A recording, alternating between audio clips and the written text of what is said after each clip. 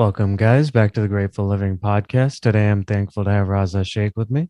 Raza is a managing director at Launchpad Venture Group, a Boston area angel investing group focused on early stage investments, primarily in high tech and life sciences. Launchpad is one of the largest and most active angel groups in the United States. Raza is also a general partner at Beacon Venture Partners, a company that also invests in early stage companies. And finally, Raza is a co host for the Onboards podcast with Joe Ayub. Raza, thank you so much for joining us. Arnav, it's a pleasure. Glad to be here. Of course. Thankful to have you on. So, for the people that don't know you as well, can you set the scene and kind of take us back to your beginning roots of, where you grew up, your family situation, what type of kid you were, and things like that? For sure. Arnav, I grew up in Pakistan, a city called Lahore. Um, I guess early days. So grew up in a house. I remember where we didn't have running water for the toilet. All the way then, I would say, as a kid, I was a good student, got good grades, worked hard, that sort of thing. Um, Got my degree in computer science from a place called FOST. It is at that time it was not a university. Later became a university, but I did my undergrad in computer science there.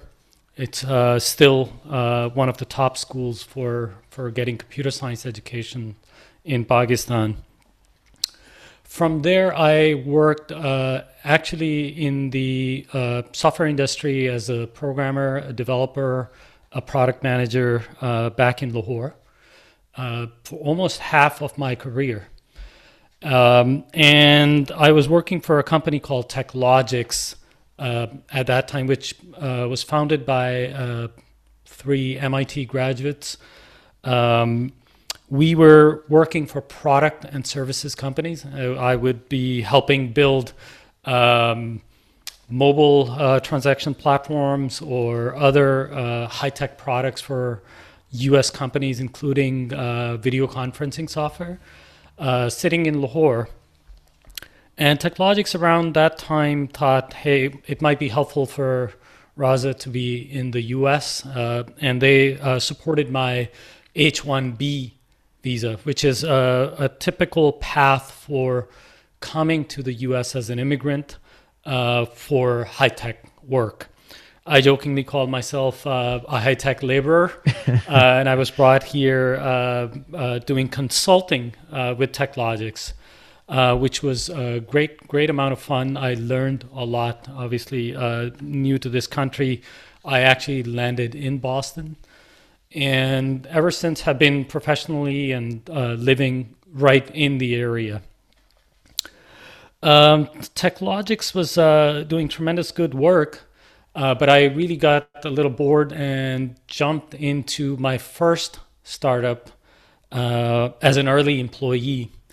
And that startup was initially building software and later hardware and robotics for life science drug discovery application, a very specialized area called protein crystallography. And we were doing the automation problem with liquid handlers, imaging robots, and incubation robots, along with the software that goes with it. That was also just an incredible experience in learning. Um, I would drive the truck into Cambridge to install the robot with all of these big pharma companies and research labs. So I know which roads in Cambridge you can't take the truck. So it was just a typical startup experience where you do a lot of things, you learn a lot, and that company actually did very well. I ended up at the Broad Institute, which is a collaboration between MIT and Harvard. It is actually a spin-off out of the Human Genome Project from the early days when they had finally sequenced the genome and they're like, what do we do with this now? The Broad Institute is a fundamental science research organization, But they did this tremendously valuable thing there where they brought in a lot of professional managers, software developers, along with scientists, application engineers, and even business folks. So I was the professional manager brought in to build this platform. I call it the Factory of Science. And we were doing two things: small molecule synthesis. We would make a new molecule that never existed in nature, but in high numbers and quantities, tens of thousands and hundreds of thousands eventually. And we would do also what is called high throughput screening, which is a way of saying we're going to try out these molecules and see if anything sticks or inhibits or activates a behavior that we want in biology. And that's an early stage of test tube testing for things that can possibly in the future become therapeutics.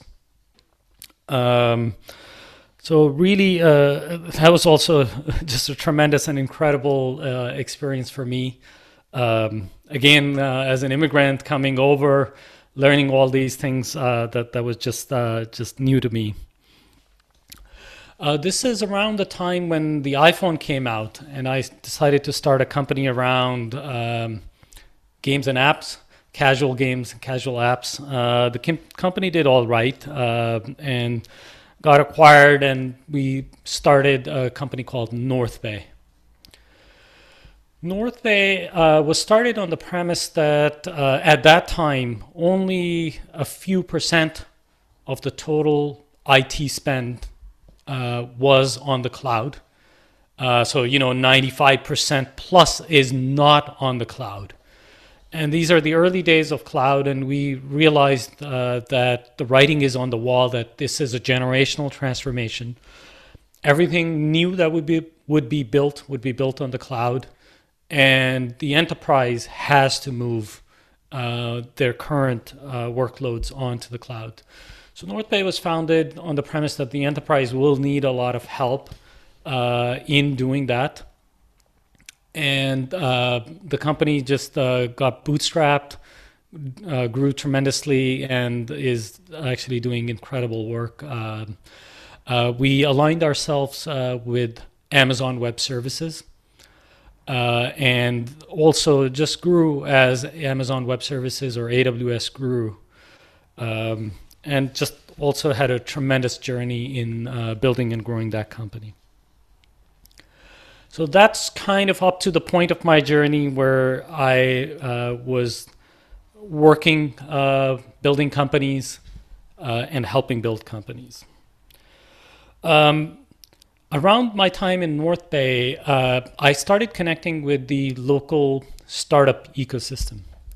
It would start with Mass Challenge, for example, Techstars, and other incubators and accelerators in the area that help foster innovation and help startups. I got engaged and involved initially as a mentor, advisor, a judge for these pitches.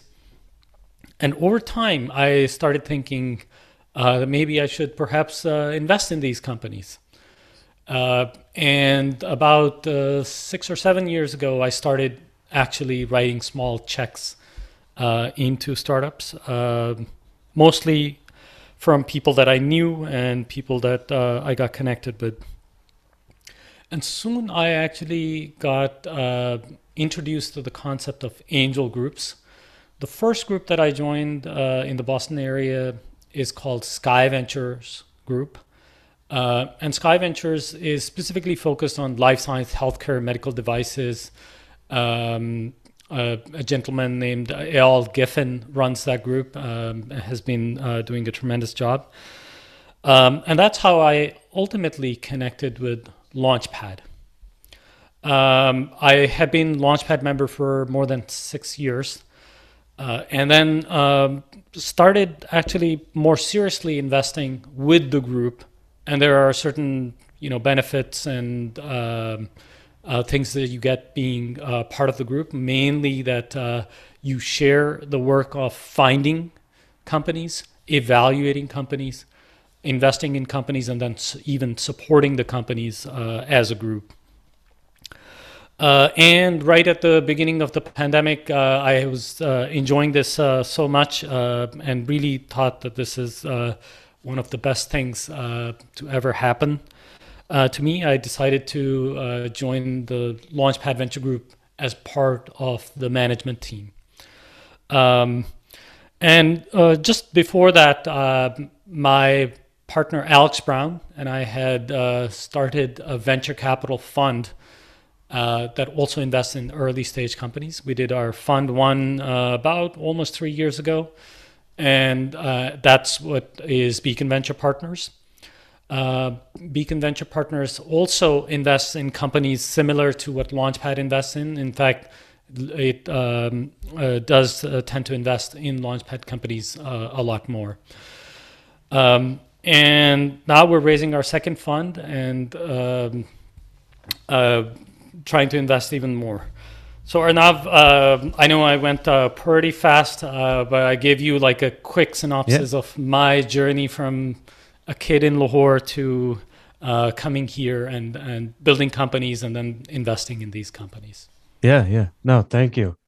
So, obviously growing up in Pakistan, that's a unique vantage point that a lot of people don't have the perspective of. I think the West characterizes that area in an interesting manner. I'm Mhm. curious, like, um, you know, is there something that you would like to say about the country or growing up there, um, that comes to mind? I think it wasn't anything different than if I was growing up in India, for example. But Pakistan additionally has this unique, um geopolitical connotations associated with it, and has a history from, uh, the Soviet war in Afghanistan to 9/11 and what went after that with the war on terror. Um, and when I came here, I never personally have faced anything, negative. For example, I've been, really fortunate to be among folks who understood those things and, in fact, were quite welcoming. Of course, I was part of the I think it was called the NCERS program. You can call it the Muslim registry, and I had to get fingerprinted. And every time I went out of the country or into the country, and had a lot of check-ins to be done, and so on. Yeah. But apart from those type of things, I never really saw anything that would be negative to me personally.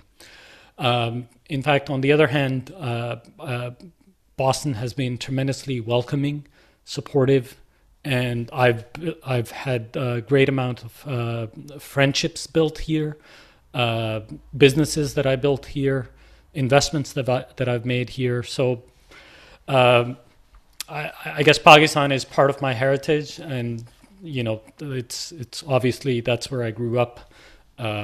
But U.S. is home now, and that's where I'm building my life. Yeah. I'm curious, at that time, obviously you talked about TechLogix bringing you over as a technology, consultant.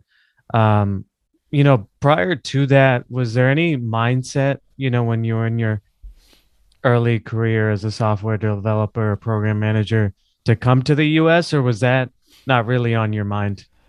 It turns out that even starting from my first job out of college, I ended up working for companies that had customers in the US. Um, for example, the video conferencing company that I mentioned was working for a video conferencing pioneering company here in the US that I think came out of MIT Media Lab called PictureTel. Um, and even from my first job, I was exposed to U.S. Work norms, U.S. culture, and and modern technology and building tech products. The second company that I worked with, for example, was a venture-backed company. So for the first time, even sitting in Lahore, I learned about, what are stock options? Did not get that concept initially. So I was just, it happened luckily that I was exposed to Western world and the US throughout my career.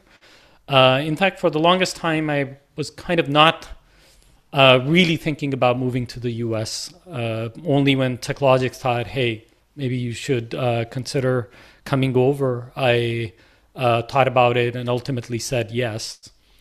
Um, so part of it was my a lot of my peers, my batchmates had actually moved to the US much earlier than me, and so I would also be in touch with them, so I kind of knew the US side in a decent manner. Yeah. I'm curious, is there any advice you would, obviously, today there's many people that come from Pakistan to the US. As you look back at your transition, is there, a piece of advice you would give to someone on, obviously adjusting, to the new culture um in the Yeah. US? When I landed here, there were actually a number of key people in my life at that time after my landing that actually helped me adjust here. Um, it turns out that there was a roommate situation available for one of the folks from TechLogix, and I became roommate with that person. And they were actually well connected, and they were able to help me, make more friends here. Um, Tell me how to, buy a car. Um, I did not know how to drive a car before coming to the U.S. So I think my advice for anybody moving over is, find the folks that would be helping you. Don't stay in your own bubble thinking I'm going to go back, which of course is fine. People also go back. Um, some people who migrate here on an H1 are thinking that I'm coming here for the economic opportunity. I'm going to work here for a few years, save up some money, and then I'm going to go back. And of course, everybody has their choices, and there are many good reasons for people to actually go back. Um, but think of becoming part of the society. And I think America is actually really good at that. I see that a little different in other countries, let's say Canada, where you can still, they'll call themselves as a salad bowl. You're together, but you're still a little, different or separate as well. Whereas I think America is actually really good at being a melting pot. You do get, especially your kids that grow up here, to be American. So I think just the general advice would be, you've come to this country, make the best of it. Yeah. I think maybe the final question on Pakistan, for anyone looking to understand the country's history better or things like that, do you, I mean, I don't know if you do, but do you have any personal recommendations on either movies, books, or restaurants that are good around, Massachusetts or anything like that? Yeah, I think one movie actually is that's a really good question. I think one movie that I will definitely recommend watching is called Charlie Wilson's War. And I think it really actually gives people a perspective of, what Pakistan and that geopolitical situation vis-a-vis the US had been. Um, Another movie, believe it or not, I would recommend watching is called Black Hawk Down. It's the movie is not about Pakistan. It is about the helicopter crash and how the team um, uh, you know, cope with that, the U.S. military. Um, but there's one part of that movie where there are these UN peacekeepers that are brought. Um, Turns out those were peacekeepers from Pakistan, and they had way more casualties than the U.S. In that. But the movie obviously is very perspective from our U.S. perspective. So that part is just mentioned as one or two yelling on the walkie-talkie for something. So maybe those two movies. Um, I think it would be good for if people want to learn more to find ways and resources. Um, and But I think most of the media that we generally have available is the public mainstream media, and that'll obviously tell you what it'll tell you about Pakistan.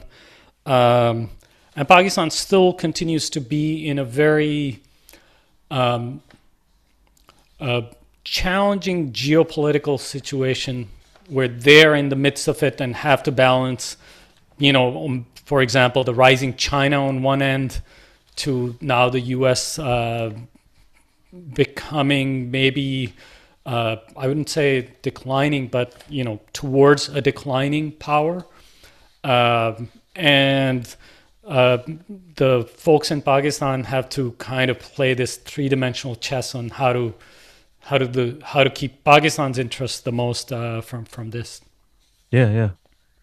So now more to your business career. I guess, is there any piece of advice that you would give to an early, you know, um, individual in their career, 22, 23, you went from software developing to program manager to technology consultant. Any, you know, words of advice on as you look back on those experiences on maybe something that people should be looking for in terms of their job and what to get out of it, or anything about those specific careers on consulting or anything like that? Yeah, I mean, everybody has to look at the careers themselves. One general theme that has been emerging in the last 20 years is that people tend to have multiple careers in their lifetime now. It's not typical, but it's becoming more common to have one career. For example, my career was a programmer and developer all the way to managing teams and managing technical work, um, to now I have a career in investing into startups.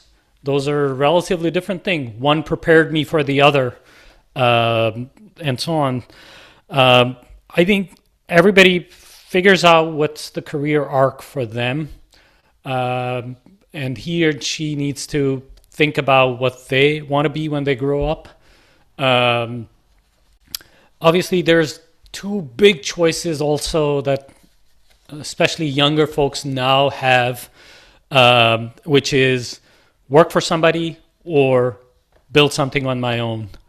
Um, and I think people have to think of that choice in their context and see what they want to do. If you see a problem that needs to be solved and you think you can actually solve that problem and build a business around it, you know, definitely jump in. But if you also think that you're making a difference in the company that you're working, and you're good at building things, you can also continue working for others, even though it's sometimes phrased as a bad thing. Both has have plus and minuses. I mean, all other general advice are, generic, like eat your vegetables and be healthy and, be mindful and be thinking about how you can help yourself and everybody around you the best. So I guess that's the heaping of general advice. Yeah. Entrepreneurship, right? So, I think you had been in this country for 6 years and then you started Kendall Square Labs. I'm curious, you know, you've moved to a new country. You've only been here 6 years. I mean, how did you have the, how did you get over that fear? And, what was your thought process in trying out, that venture? Yeah, well, believe it or not, when you are on an H1, you technically can't really start a business or a startup. Or there are much harder ways to do that, or not easy ways. And just that journey of from being from an H1 to becoming a green card holder to becoming a citizen actually takes quite a long time for most. For me, I think it took maybe 15 years or more. And you couldn't really start companies until you know that you can be in this country permanently. So I see a lot of folks have that hesitation. In retrospect, I do think when I was on an H1, I didn't think I could start a company, and so I never thought about it. And turns out there are ways, and you can do certain things. And now I think even the government is a little more encouraging of that, and people are advocating for the startup visa, for example, and things like that. Yeah. But my advice would be like, if you think you want to start a company, you should think of ways of how you can do it, even when you're on an H1. But I think that advice is independent. Like, you shouldn't start a company just because everybody is, or that's the thing to do. But for myself, thinking back, yeah, maybe I could have done some things earlier, but I just didn't know, or was not as exposed to the world of startups and entrepreneurship. And took me a while. Once I learned a few things, saying, "Oh yeah, you could start your own company as well." I'm just curious in terms of mindset, of leaving a corporate environment to start your own venture. I'm sure, maybe your parents had words of advice or friends or family on, do you think this is the best idea? How did you find peace in that decision? It wasn't well, I was at my life stage where, let's say, I would have some money and I didn't need an immediate salary. So it wasn't like as hard of a decision saying I'm quitting my job and I won't have any money. How do I eat?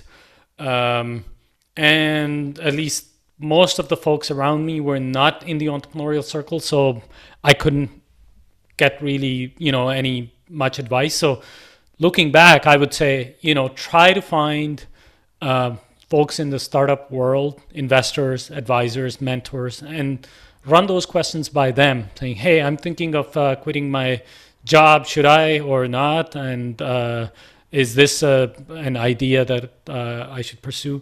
Now, of course, they can't tell you whether the idea is going to work or not. So they can't tell you, or I don't know. I don't know how would they be able to say, do this idea, this is great, and it will work. All they can tell you is, hey, this is a risk, but should you take that risk? And the decision ultimately comes from within or from you.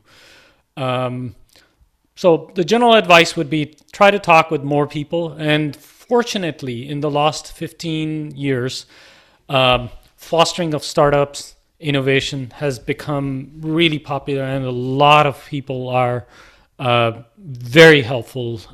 Every VC in town, every angel in town, all the wonderful incubators, accelerators, there's a whole village that's there to help you raise your kid. Yeah. You talked about it, but you eventually sold that first company. I'm curious, as you look back, is there any advice that you have on selling a company?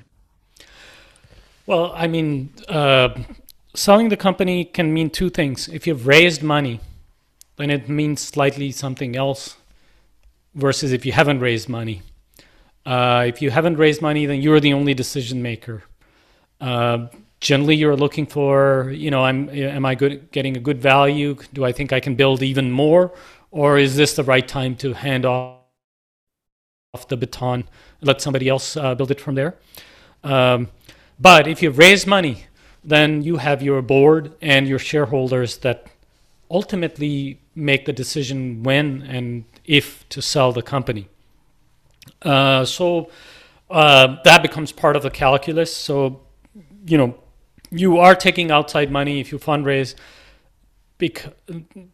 knowing that only when it exits is when the investor makes money. So you're already agreeing that at some point you will sell, or maybe in great cases IPO the company, so investors can get their money back. Um, Great companies are bought, not sold, is one saying that goes in these circles.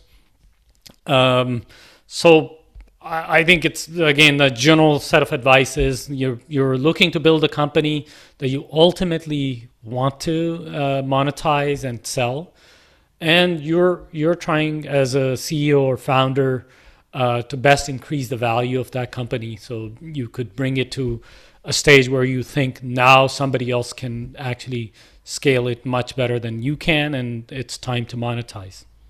Yeah. So, you sold it to North Bay Solutions and become a co-founder and CTO there. Um, you know, I'm curious as you look at that journey, um, of, having other co-founders and partners. Is there a piece of advice as you're going into a venture with, say, two other people or something like that that um, you would give to someone thinking about, Yeah, starting a company? yeah, absolutely. I mean, selection of co-founders and who you work with is a really important thing. You are going to go through a journey that's tough for a pretty long time. So it actually helps if you have maybe worked together before, you share philosophy on things, and at the same time, you're able to kind of divide, saying, here are the things that I'm better at, and I'll take this area, and here are other things that you should take, my partner. Um, Co-founder conflict, believe it or not, is actually a pretty up there in the top five reasons for companies to fall out or fail. But having great co-founders also is like one of the biggest thing you can have in your life in building companies, because these are the set of people that are 1 plus 1 is equal to more than that, and you really build things as a team. Um, and I think anybody who's going on that journey needs to kind of try before you buy, date, do some work together before like straight jumping into it. Could work out very well. In some ways, being a co-founder is harder than getting divorced because you're still not out of the business. Mm. Um, Co-founder conflict can be hugely disruptive and very detrimental to the economics of the company. And that's one reason why investors kind of insist on founder vesting when they invest the money. You don't want your college roommate who you thought was a great co-founder take 1/4 of the company and then just quit and say, "Hey, I'm going to sit on the beach and not work." And just own the company 25%. So I think you've highlighted a great point that finding and figuring out the right co-founder is such an important step in starting and building a company. Yeah. In terms of the thesis of, you talked about it a little bit, but at that time, I guess, you know, only 5% of storage was, on the cloud. Um, I'm curious, especially now today, where some people think NFTs have a future and some don't. You know, at that time when it's only 5%, like how did you feel confident in that being the thesis for the Yeah, company and for things to change and grow to where they are today? that's a very good question. I'll take a simple example of before the advent of the cloud.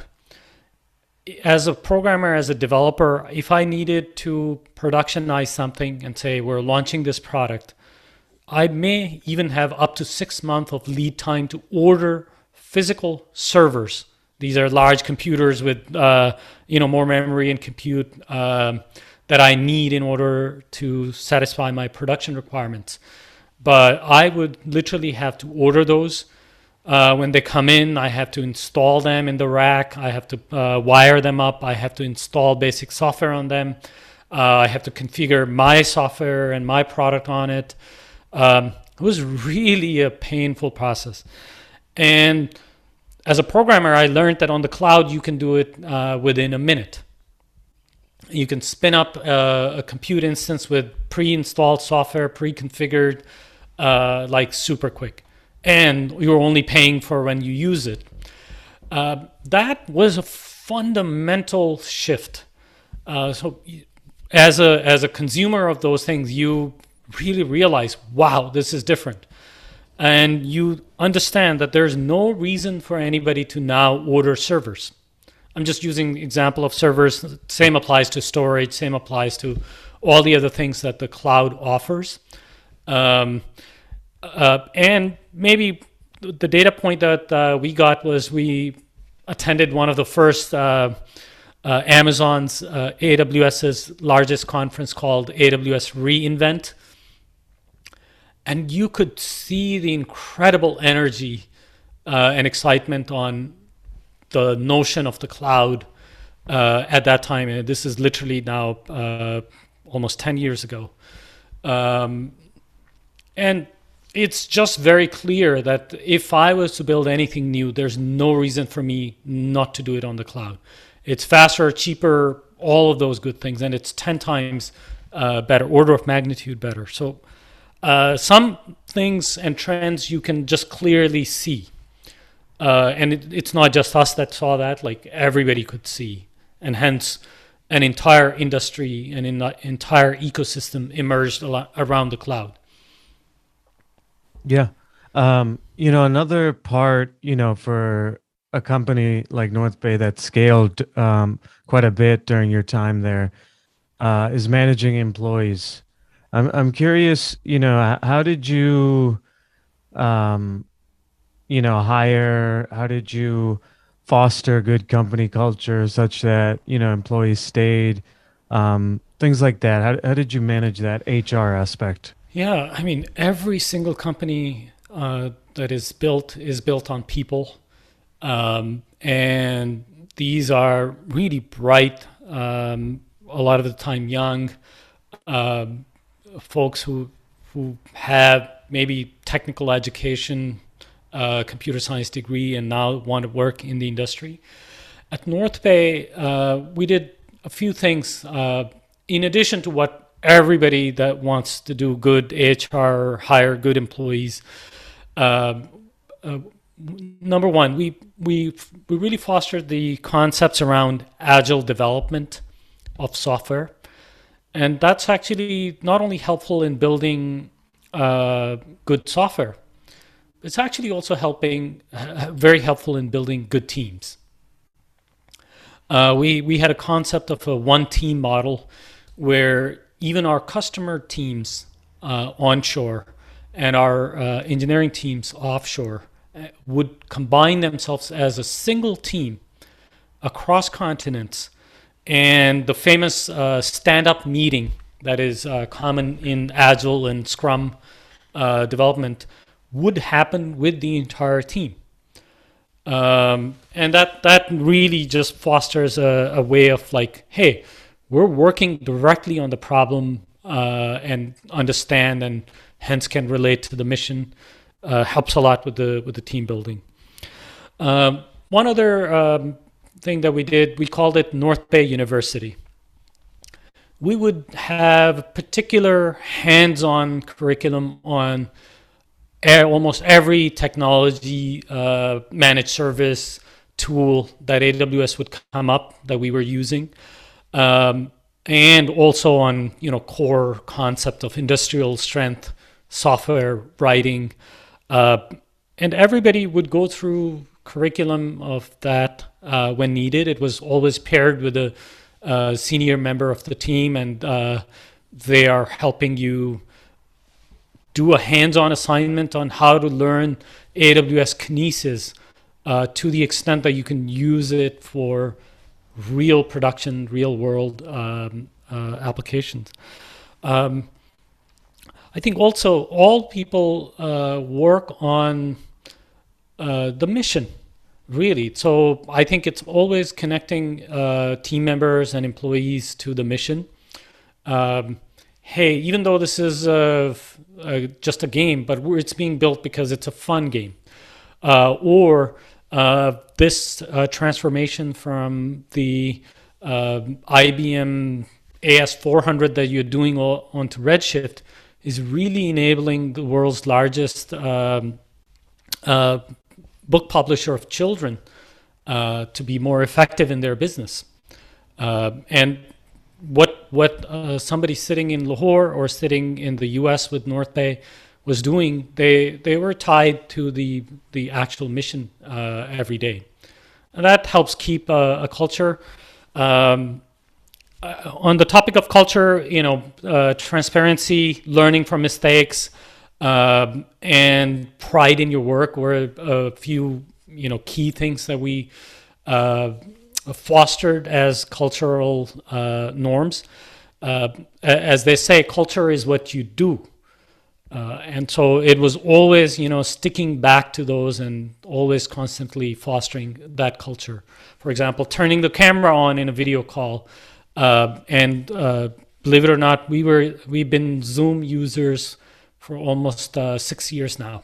So this is way before the pandemic, before Yeah. Zoom was, popular.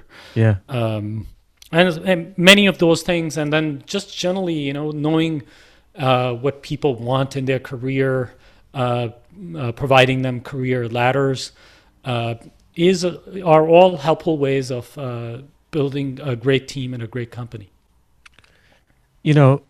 Balance, right? That's one of the tough parts of life, especially when you are an entrepreneur, and you want to, you're a motivated individual and you see, your hard work pay off. I'm curious, for you, how did you manage, working hard, but also, maybe giving time to your personal life and family? Yeah.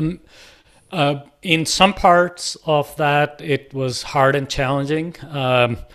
Like when I worked in Lahore for the venture-backed company, there would be like really long hours. In fact, I think the reason I actually left was that I kind of got burnt out.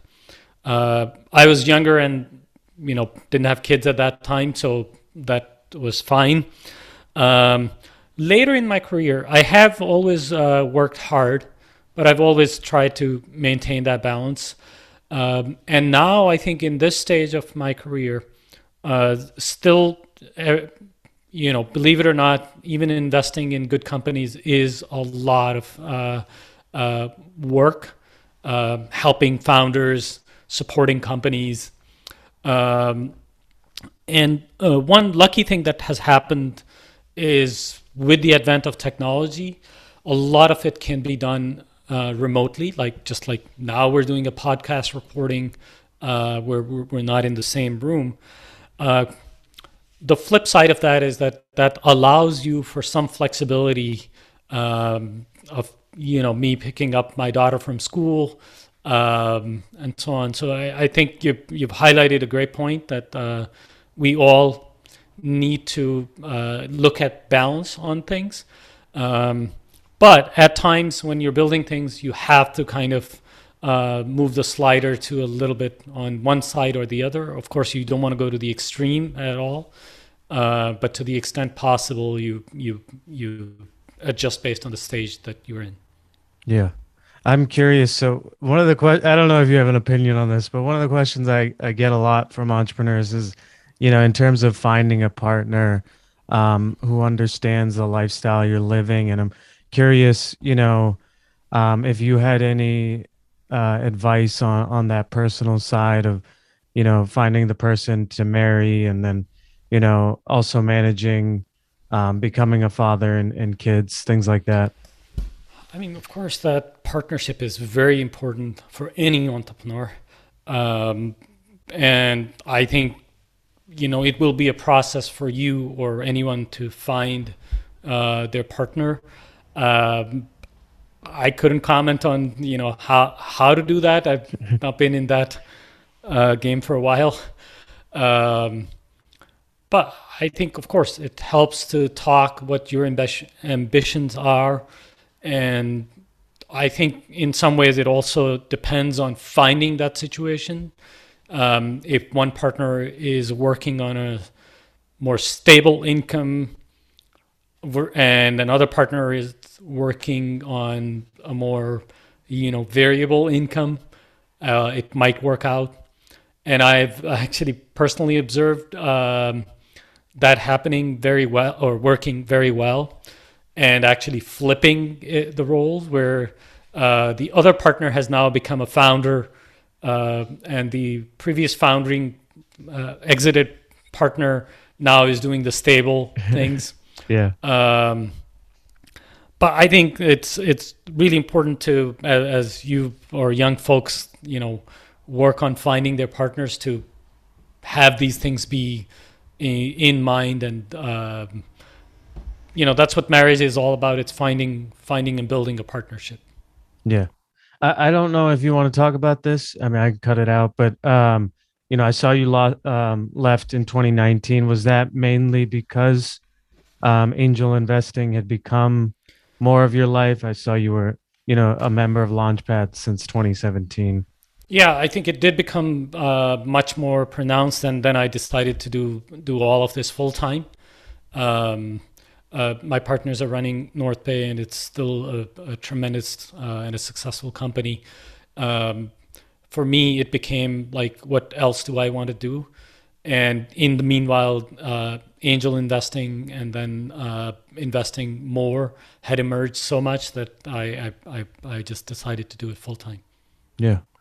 I guess, a lot of individuals, have the desire to become an angel investor, right? I'm curious, and I'm sure a lot of younger folk message you on LinkedIn on, trying to, learn what you have to say about that. I'm curious how you look at that and, um, you know, yeah, I don't know if Yeah, you have any thoughts I on that. I think, look, in the big picture sense, venture capital and hence by implication angel capital, or generally venture capital, meaning money for crazy ideas, has been one of the most important things the world has done in making things a lot better for humans.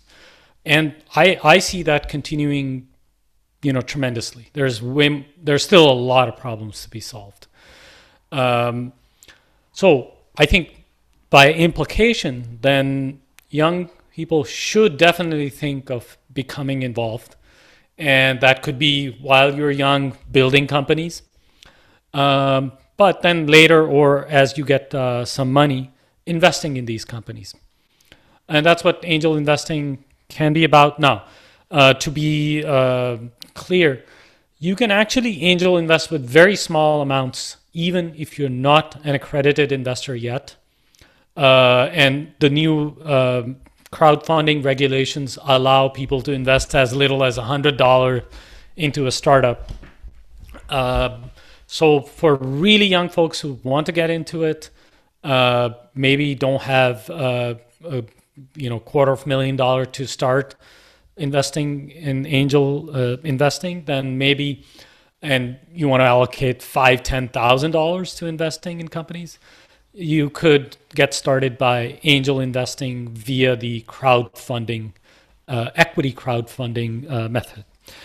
Now, then later, there are other ways of getting involved in venture as well, which is working at a venture capital firm.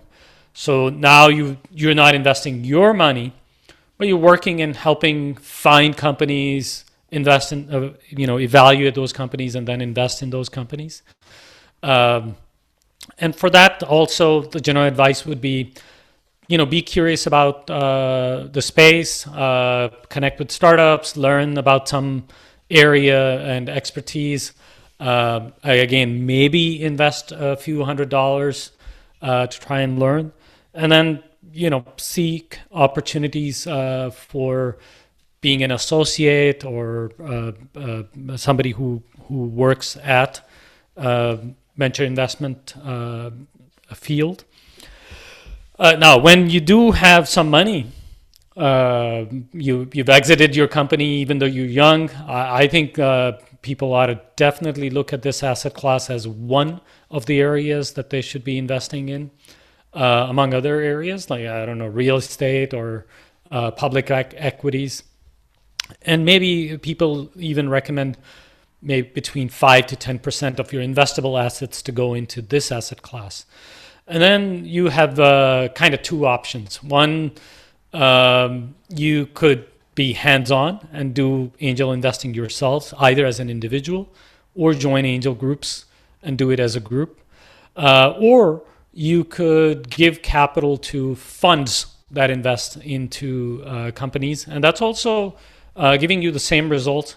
But that's in the case either you're not interested or are not able to, in terms of time, etc., to do the work in investing. But I think young folks have great options and a spectrum of these options for getting involved. Yeah, yeah. Um, so I saw 2019, you raised your first fund for Beacon Venture Partners. Is there any advice that you would give to someone trying to do something similar on, raising a fund? I'm sure that a lot of that was, you know, previous networking and previous connections that you had and things like that. Well, raising a fund is also similar to raising money for your startup in the sense that it requires fundraising. These funds also, believe it or not, go to investors up the stream and say, could you give us money so we can invest as investors into these early stage companies? So in fact, it turns out that raising a fund in some ways is actually harder than raising money for a startup, because you're asking for a lot more money and the money is stuck for a pretty long time. These funds have a life of 10 years or more. So advice for raising a fund would be, first decide if that's really what you want to do. Don't do it for, hey, just because it's sexy and cool to raise funds or to be in VC. It's actually an incredibly hard work on many ends, although it's very rewarding both intellectually and if you did it right monetarily as well. But it's not at the least an easy job. So first decide, why you want to do it and really that you want to do it. If you decide that you want to do it, then there are a bunch of resources available to you to learn. Increasingly, the world of venture capital has been becoming transparent, and that has also happened on the limited partner side or the LP side. There are similar incubators and accelerators that can help you with the journey. One that I'll mention is run by Founders Institute called VC Lab. You can also, you basically learn, and then ultimately you actually have to do a good amount of work to go and find investors for your fund. Yeah. How did you develop that thesis for Beacon Venture Partners? And, I guess, why do you think people entrusted you with their money? Do you think they trusted your intellectual ability, or especially just being Mhm. this your first time doing Yeah. your own fund? I think the thesis, first of all, is not thematic, meaning Beacon Venture Partners is not a fund that'll only invest in AI companies. The thesis of the fund is based on um, kind of two or three things. One is geography, and the geography is where we know what's going on in the innovation circle. So that's Boston, New England, New York, New Jersey, basically Northeast, where we have some uh, good ways of what is called deal flow. We can see a lot of companies that are in this ecosystem. So first thesis was around geography, and again, the reason was me and Alex Brown are from this area, and we've been connected to the innovation ecosystem for a decade or more, and we have a pulse on the deal flow. The second part of the thesis has been around this notion of capital efficient companies. We at Venture in general invest in only high growth stories. But there's even difference between a high growth story that requires maybe 10, $15 million to be raised in the lifetime of the company before an exit, or a company that needs to raise hundreds of millions of dollars already by definition of the kind of company that it is to get to the exit. We are going to look for the first kind, which is the capital efficient companies. And the reason for that is that angels and small funds are able to support that company with follow on investing all the way through exits. And lastly, the thesis is based on kind of a roughly sector agnostic, but some focus on software and tech in general, a little bit of hardware, life science, medical device, but predominantly a bulk in the middle of B2B software as our focus, because we have expertise, skills, and talent in that area that we can help with. Um, Folks who gave us money entrusted us because of our previous reputation in terms of investments and in terms of being able to run a process for reliably and effectively finding these companies. Beacon Venture Partner also relies on deal flow from the Launchpad Venture Group, Angel Group, and the 180 members are working to bring good companies, find them, evaluate them, and invest in them, and more important, support them with the human capital. And Beacon Venture Partner has that as its most effective process. Yeah. I'm curious. I mean, I guess I feel like I'm asking you to give me all your knowledge, but um, as you look at your career as an angel investor, is there any advice you have on investing? I mean, looking at maybe your best investment and your worst investment. So I think those are all just after the fact comments. Oh, this turned out to be my best investment. Oh, this turned out to be my worst investment. The first clarification in that is that there's no worst investment. The most you can lose is the money you invested. So all investments that return less than $1 on invested capital are kind of your bad investments. You could argue in some ways, like if you had a particularly painful experience losing your money, then you could say, oh, that was my worst investment. But generally speaking, this is an asymmetric world where your downside is fixed and known, but your upside is kind of unknown and not fixed. It actually can go pretty high, not infinity, but like there's very little bound on that. So there's also a saying that goes in investment circles. hey, am I a good investor? Am I a good investor? Ask me in 10 years. Because these companies, especially the best one, meaning the one that will give you the highest multiple return of 20x, 100x, or more, actually take a pretty long time to mature. Um, Within the group that Launchpad members have invested, there are many companies that have done tremendously well and have produced exceptional returns for investors. Um, uh, Companies that are valued in billions of dollars. Um, and then there are companies that only sold for a couple of $100 million. Doesn't sound a lot given the headlines, um, but investors actually made really good money because they were able to get into the company early enough and at a decent valuation. So I don't want to uh, put any names to worst or best investments, Yeah, but yeah, generally this is the kind of um, dynamics that venture investing happens. It's a very power laws driven returns. 90% of your returns are going to come from 10% of the companies that you invested. yeah. I'm curious on the other side, I'm sure you hear a good amount of pitches.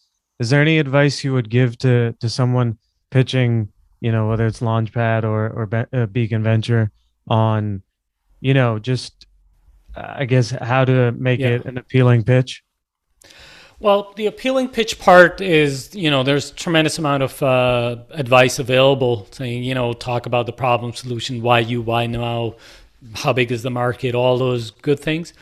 But I think the general advice that I'll give is that founders pitching for money should know and understand this notion that all investing is a matchmaking process.